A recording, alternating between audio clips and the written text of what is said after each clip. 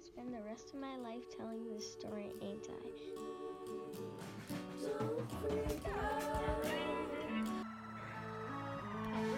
We know the dangers of one person using it. Pass muzzle. All right, I'm good. Here we go.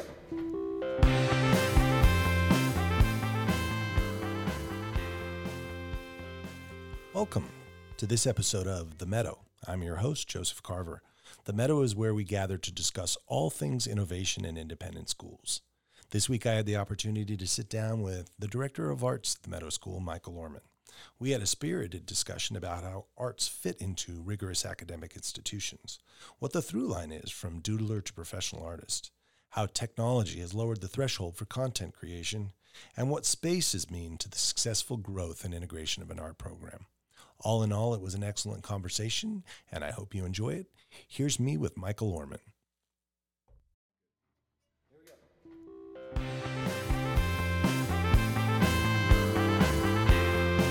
So I was saying before that I think that it's really therapeutic that one of the first things you hear on the Meadow podcast is a child saying, "Don't freak out."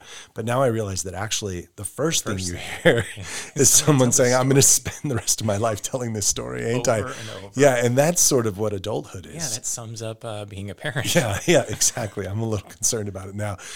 Tim Aldretti was really critical about it, but I sort of like it. So I'm thanks, Michael Orman, for joining us here on the Meadow. Thank you. I am excited to talk with you. We have some similar experiences, and we found over the last year or so that we share a lot of ideas about the way that schools work and the future of schools. So I'd like to start first by, for those who already haven't had the opportunity to get to know you, to ask you to talk a little bit about the journey that brought you to the Meadow School. Yeah. So I've been here now. I guess this is going on my second year.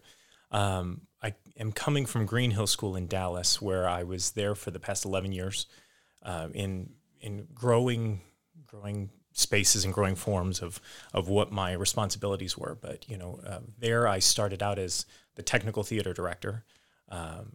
Prior to Green Hill, I was at MICDS in St. Louis doing the independent school thing, where my background's in. I have an undergraduate in mathematics and performing arts. And so I was teaching math in the morning, I was coaching football and lacrosse in the afternoons, and then I would be doing technical theater in the evenings. And so basically spending my entire day at MICDS. Obviously this was prior to children. And then so when we moved to Dallas, I was just the technical director and, got to focus solely on that.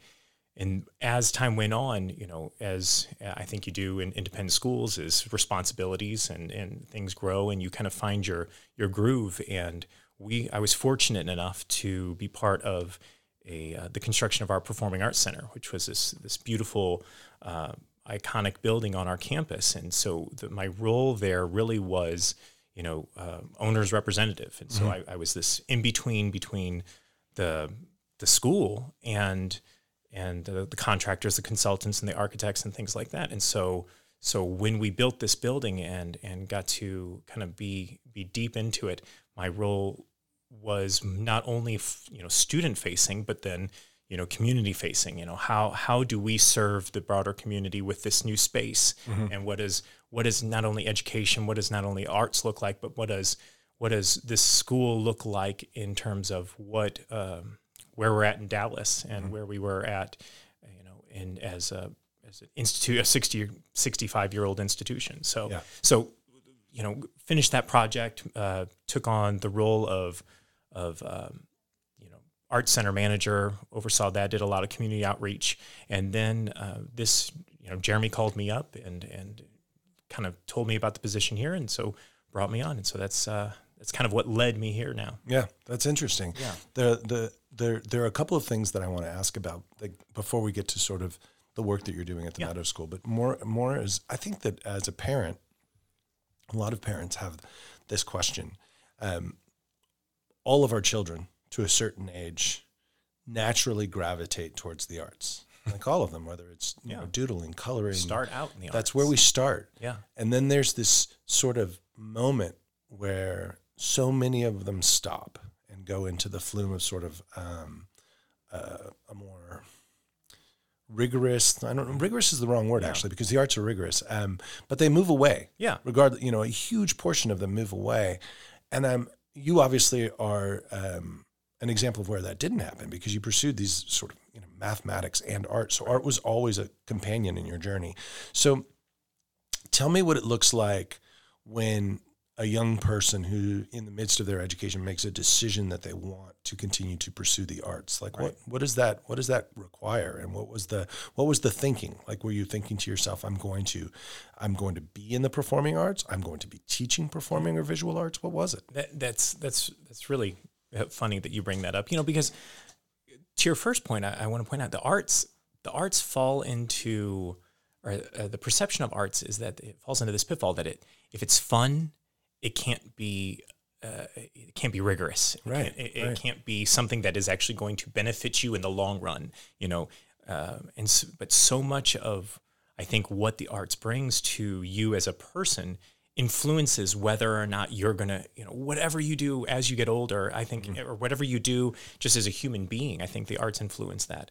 And that's kind of what it was for me. Is it was funny. I was doing theater, and I did a little bit of theater in high school, and I was like, okay, I think I might, do it as, audition for a play or whatever, but I was actually going to go into engineering. Mm-hmm. And when I went to look at the school that I was transferring into, they had an audition for a play, and I toured the school. It was great. It was beautiful. It was this little independent school in St. Louis, and I walked over at the end of the tour and I auditioned for the production, and they were like, that's great. We love it. We'd love for you to be part of this production. We'd love for you to be a theater major. We'll give you a scholarship if you double major in something, but you can't do engineering. Mm-hmm. And so I did engineering and mathematics, and it kind of, everybody's like, how do those two things work together? But what I found was actually they complement each other a lot. And especially in my world of theater, they did. And so, I think that intersection of the arts and mathematics and the arts and sciences, it's there, but for so long, I think we kind of took the arts out of it. We were focused on STEM, and we were focused on, trying to put everything in this little boxes of like, you're either going to do science and we're going to focus on the science skills. And, I think research, brain development is really showing us that those things are so interconnected. Yeah. And so, it was always part of my life to have this arts. Well, and not even research, right? Because really, if you think about one of the greatest entrepreneurial computer science stories in American history is Apple. Yeah. And Steve Jobs spoke probably more about the typography and calligraphy classes that he took at Reed than he ever talked about any engineering. He wasn't an engineer, right? I mean, he wasn't an engineer. He was somebody who was deeply steeped in aesthetics and art, yes, and produced these products that obviously have become ubiquitous in America, and are identified as part of this, science and technology culture. But really, the things that people gravitate to them are all about aesthetics, right. And it seems like it's something that almost all of our best innovators and entrepreneurs have in common, is this real reverence for the arts. Yeah, and for me personally, the arts is creativity. Right. I mean, that's at the most basic level. Whatever discipline you're part of, whatever skill you're learning, it's creativity. It's finding a way to harness what's inside of you and tell your story. Yeah. And the arts lend themselves to doing that. And so that's why I love the arts in the lower school, and I love the arts in the beginning school, because it's creativity, and then we evolve and we do and we learn. And what I want for the Meadows and what I want for, education is to show that creativity is the through line to a successful, happy, well-educated individual. And Absolutely. So, and aside from that, aside from the mission and purpose of making the arts part of sort of our daily bread, part of what we procedurally do, I think that it's also important for people who were educated years ago, when maybe that wasn't the guiding principle, right, to understand that it's also never too late.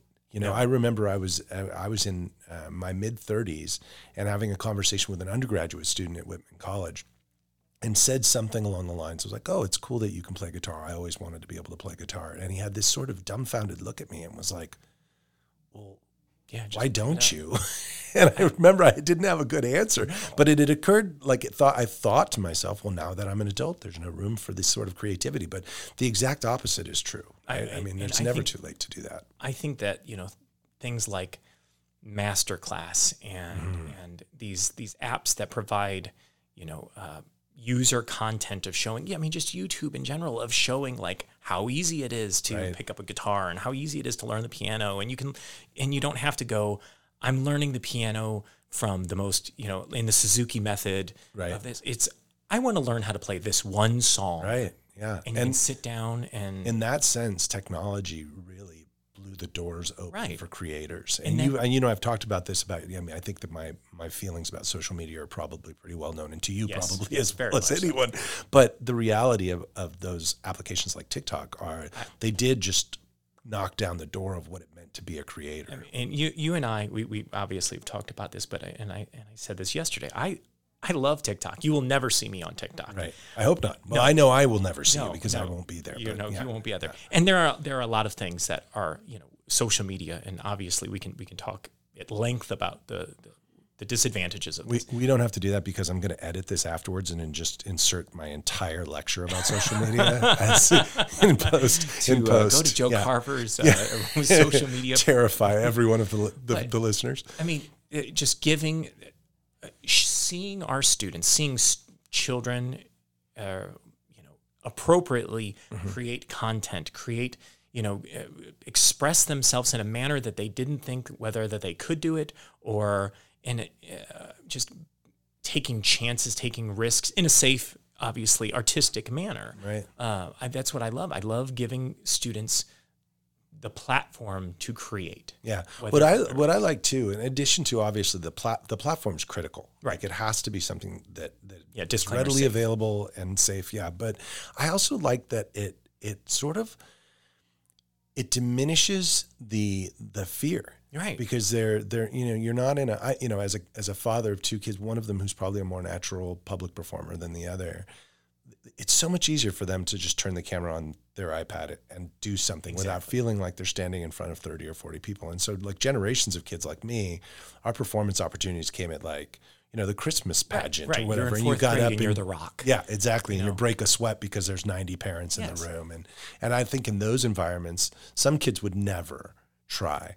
But in an environment where a kid has a device, whether it's an iPad or something else, and can just turn it around and act out a play or create a stop motion movie at the age of 5. Exactly. That is the accessibility to create these innovative projects is like you said, readily available. What we, I think, as educators have to do is find that link, because the students are already using these tools. The students are already creating this content. So how do we change kind of our instruction to bridge that gap so that they rise to the level of the skill that we're hoping, and we grow this interest among the broader group? Because the other thing that the arts are not an add-on. The arts are you do your normal day, and then if you have enough time, you can do the arts. But for generations, that's what it felt like. I mean, that's what it felt like for me growing up. That's what you were. Yeah. My mother was my kindergarten art teacher. So it still was.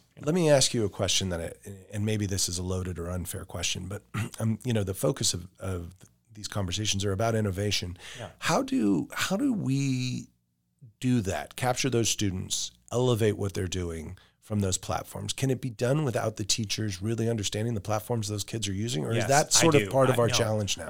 That's part of our challenge. I think meeting. I think the mark of a good educator is meeting a student where they're at. Obviously, I hope that's an obvious thing. I'm not saying that we need to be TikTok savvy. Right. We need to have a general understanding of where the students are at in terms of the tools that they're using, the platforms. And so you don't need to be an expert, but kind of be, understand, what they're doing and how they're creating art. What I think that we as educators can do is help them use their tools to tell their story. So how do they elevate their story to be more,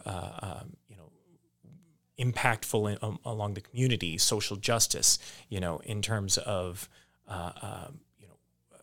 helping others, giving them the sense that, okay, this is great that you are creating this content. That's great that you are creating this art. Now let's grow from there. Let's start telling your story. Let's start telling the story of other people and go from there. So it's a pivot. And this is an important distinction that you brought up that I didn't really think to articulate, but it's a pivot from being content absorbers to content creators, and then liberating sort of that content to being a means of expressing your true self. So because, as I understand a lot of these things, what kids tend to do when they first enter into using these sort of content creations is mimic. Yeah. They do a lot of mimicry, and they're absorbing, they're obviously taking in a lot of content to other people's benefit. Right. So that the trick, it sounds like you're saying, is to then say to them, now that you've learned how to do that, how do we tell your story? How do we create your content? Correct. Free. And that's interesting. And you're right. You don't have to have you don't have to be a TikTok expert to be able to guide a student through that process. Well, I mean, you look at babies. What is the first thing they do? They're mimicking. They're saying the words that they're hearing. They don't know mom, and dad, things like that. Right. The same is for students that are taking this art form. They're seeing what their friends are doing or these peers are doing. They're wanting to emulate that. And then once you kind of understand, okay, this is how I move, this is what I do, this is how I draw, this is how I paint, then they start getting their own style, and then they can start creating their own passion. I get it. That's interesting. I want to take a minute. I feel like I'm going to end up doing this in like every episode where there's this is the pandemic brought to you by The Meadow. But I do want to talk about, because one of the things that I immediately became aware of when I arrived at the Meadow School was how forward-thinking and innovative you were being about finding ways to still share children's art and children's content with families, with parents, even though they couldn't at that time be on campus. And so I wonder if you could just talk a little bit about, specifically I'm thinking about the gallery tour that you created. If you could just talk a little bit about that, how you did it, because, I don't want to just sit and be effusive, but I thought it was such a great example of the low price of entry to make something available, because you didn't go out and buy a $10,000 platform, a $10,000 camera, any of those things, but you still made all of these children's artwork available to their families and friends in a year when otherwise they wouldn't have. So can you just talk a little bit about that? I mean, obviously, the Meadow brought to us by COVID, but when I got here, obviously nobody's on campus, and other than the students, we only have 50% of the upper school population on campus, and students weren't allowed to just kind of move around the campus because they were in cohorts, and so they weren't able to really go through the galleries. They could go to the restroom, but we were so locked down still. And so finding this opportunity to showcase art, to showcase content, and so I went down the rabbit hole of, okay, well, what are some options? Obviously we can take a picture of everyone's piece of art and put it up, and it can be a slideshow and things like that. But we had been part of enough Zooms and enough PowerPoint presentations that we know that we just kind of shut off after a little bit. And so I started, looking at other industries. And if you've ever gone on Zillow and you ever click on a house and you ever do the 3D tour of the house. Which you had probably just done. Which I just done. Yeah, we got our house, and I'd never actually been in it when we moved here, which was wild.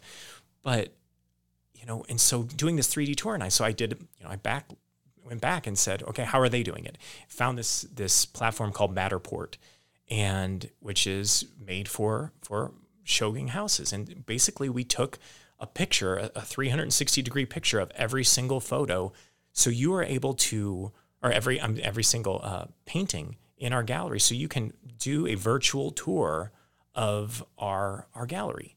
And, some of the best museums in the world are doing this, but they're doing it on a scale so much grander than we were able to do. So we were able to get in with a 360-degree camera that I think we had here in the library, and a $9.99 a month, service. And it just took a little bit of time. We were able to upload the images, upload the student's artist statement. Boom. And what was great, and it was one of the first things that I I was here for a while before my family came out. So I was here for that 6-month period, kind of going back and forth between here and Miami. And so any content that came out, I was like, I'm absorbed. Right. I've got things to do. And what I loved about it was that you're right, a less forward-thinking person could have just taken photos of every piece. But what you did was you managed to capture the staging of the whole show, right. The feeling of like which is walking so through important, the room. right? Yeah, it's so important in context to yeah. not just have a picture of a student's piece of art. I can have that. Yeah. So you created this sort of feel for what that journey was like going through the gallery. I thought it was so creative. That is, I don't know if this because of my background in theater. I'm all about user experience, and so not only just the children's user experience, but what are our families' user experience? Part of what our families they want to feel like they're part of this community. And coming in, not knowing the feeling of the Meadows community, I kind of took it as, okay, I need to make sure that the arts make the families feel like they're still part of us, like they're still part of this institution. Right. And so I was very intentional about, our virtual concerts that we had. I loved them. By recording those because and the students' monologues, put out. So just in case whoever's listening doesn't have any sort of context for this, is there a place where they can still see these things? So all of our things are on our Meadows YouTube page, and then if you go onto the website, also you can go into our arts section of our page. Yeah. And so a lot of these things, we just had to change our thinking about how we did performances, how we did exhibitions, and things like that, and really kind of say, we want to still express ourselves, and we want you to still feel like you're part of this. Mm-hmm. So how finding that bond between that. So you're going to have to change that again. And that's one of the things that we're talking about too in these conversations is, okay, we got through that. Yeah. Now things are different. And I don't want to throw much of that away. That's what I wonder. So what is your thought process for how do we decide what to keep and what to cast off? And maybe this seems tangential, but I really think that it's so, that's the crux of innovation, right? So we respond to an emergency or we respond to a crisis. And out of that was born this whole, COVID industrial complex and billions of dollars spent. But as we know more now, and we have to make decisions. Well, what did we learn from this experience, and what do we keep versus what did we slough off? Right. We have to reflect on. Yeah. So what is that? What does that process look like for you? Are you immediately thinking, well, listen, are you looking at views and saying, well, hundreds of people watch this, so that's a reason to redo it? I mean, what's that process? I'm looking at views. I'm talking with the students. I'm talking with the families. I'm seeing kind of what works. I'm trying to see what's accessible. In terms of how much money we're going to spend, how much time we're going to invest. But also looking at this from, for instance, I'll give you a prime example. The theater productions. We are obviously not going to get rid of main stage productions. That would be ridiculous, and I would never advocate for that. We have our fall production that's coming up, and our musical. And what's the fall production? Eurydice. So our musical will be in the spring. But what we have also done is continued our virtual stage. It's going to be called our virtual black box.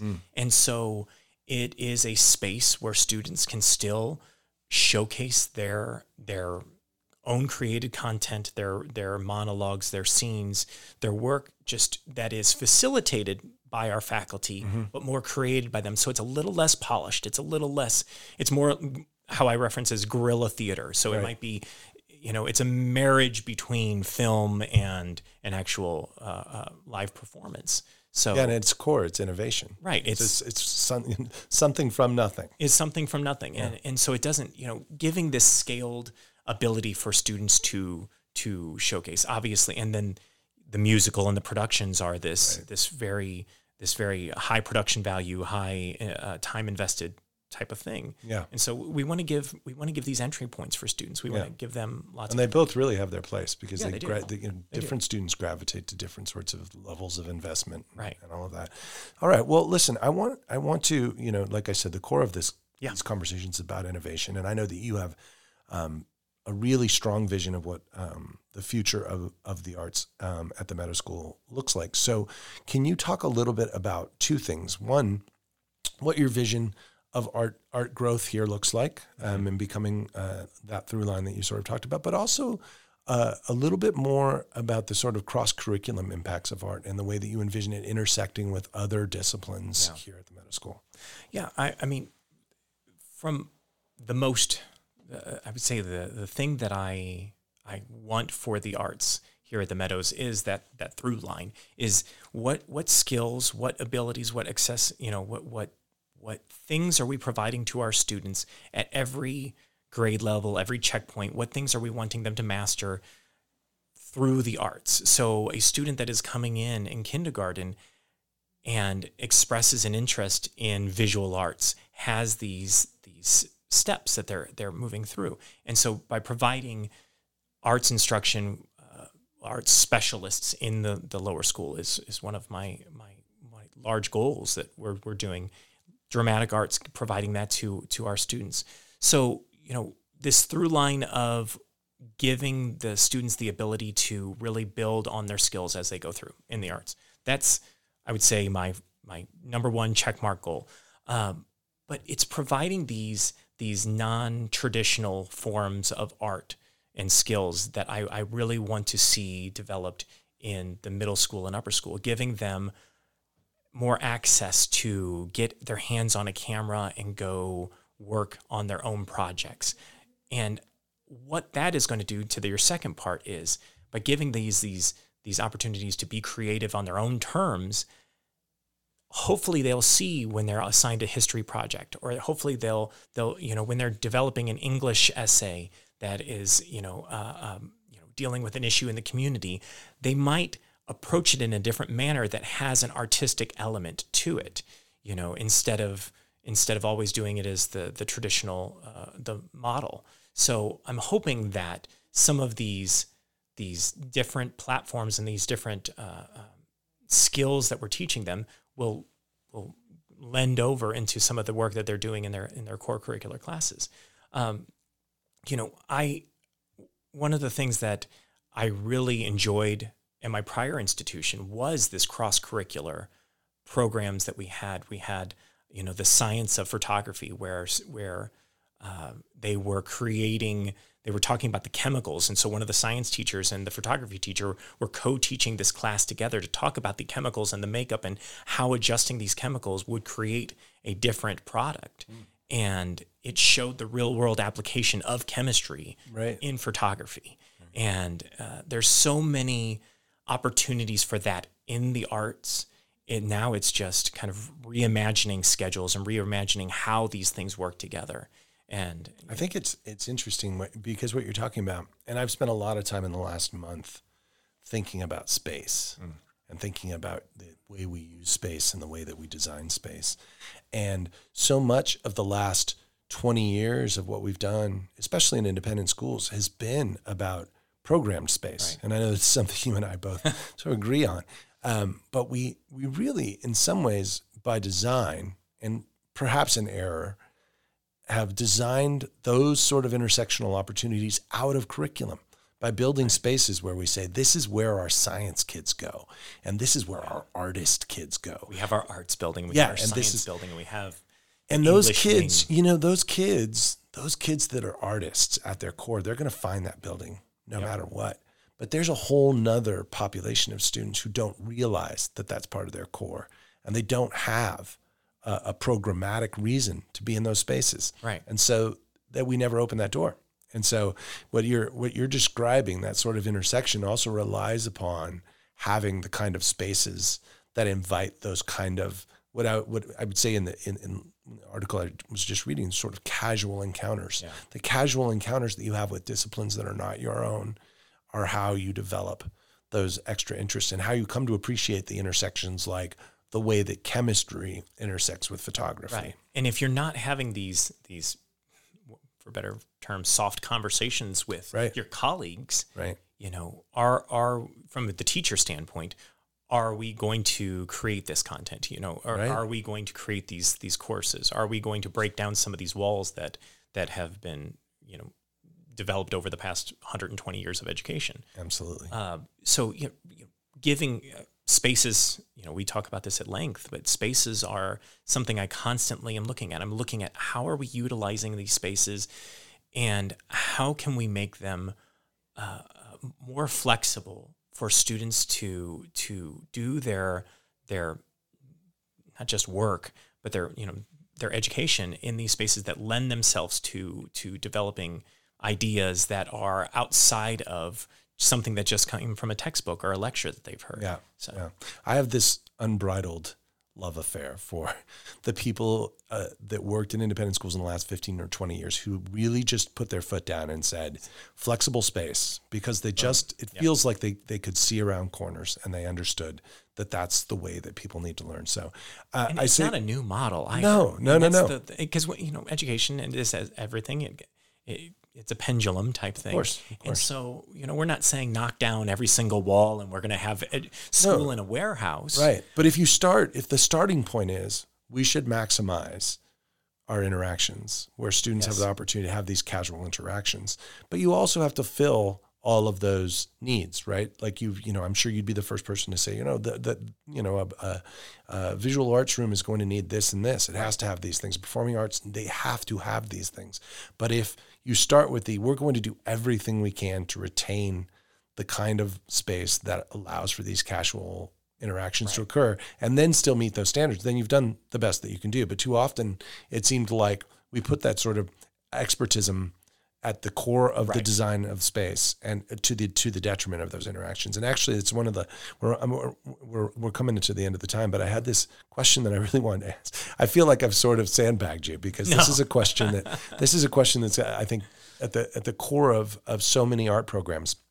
But I want you to speak to it because I think that you understand this better than most people, and certainly better than I. Obviously, there will always be an element of art that is about the pursuit of mastery. Yes.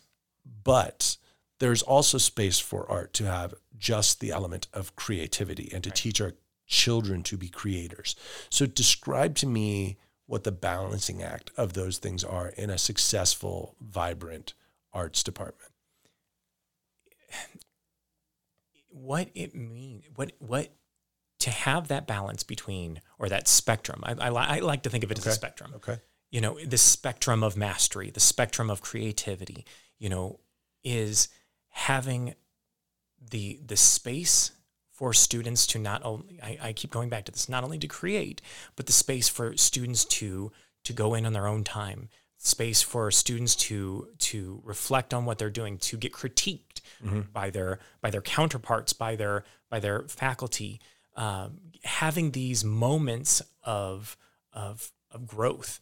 And so I think that what we can do as an institution to have that spectrum is obviously have skilled faculty that can see this understanding, of where each student is at, meeting them journey. The journey of where they're at, to be able to balance this student that is going to probably go to Juilliard, and then the student that is going to minor in this field in addition, and then the student that it's impacting their lives, but they're not going to be necessarily an artist, but giving them that space to all work together and see this kind of this trajectory that there is of the arts.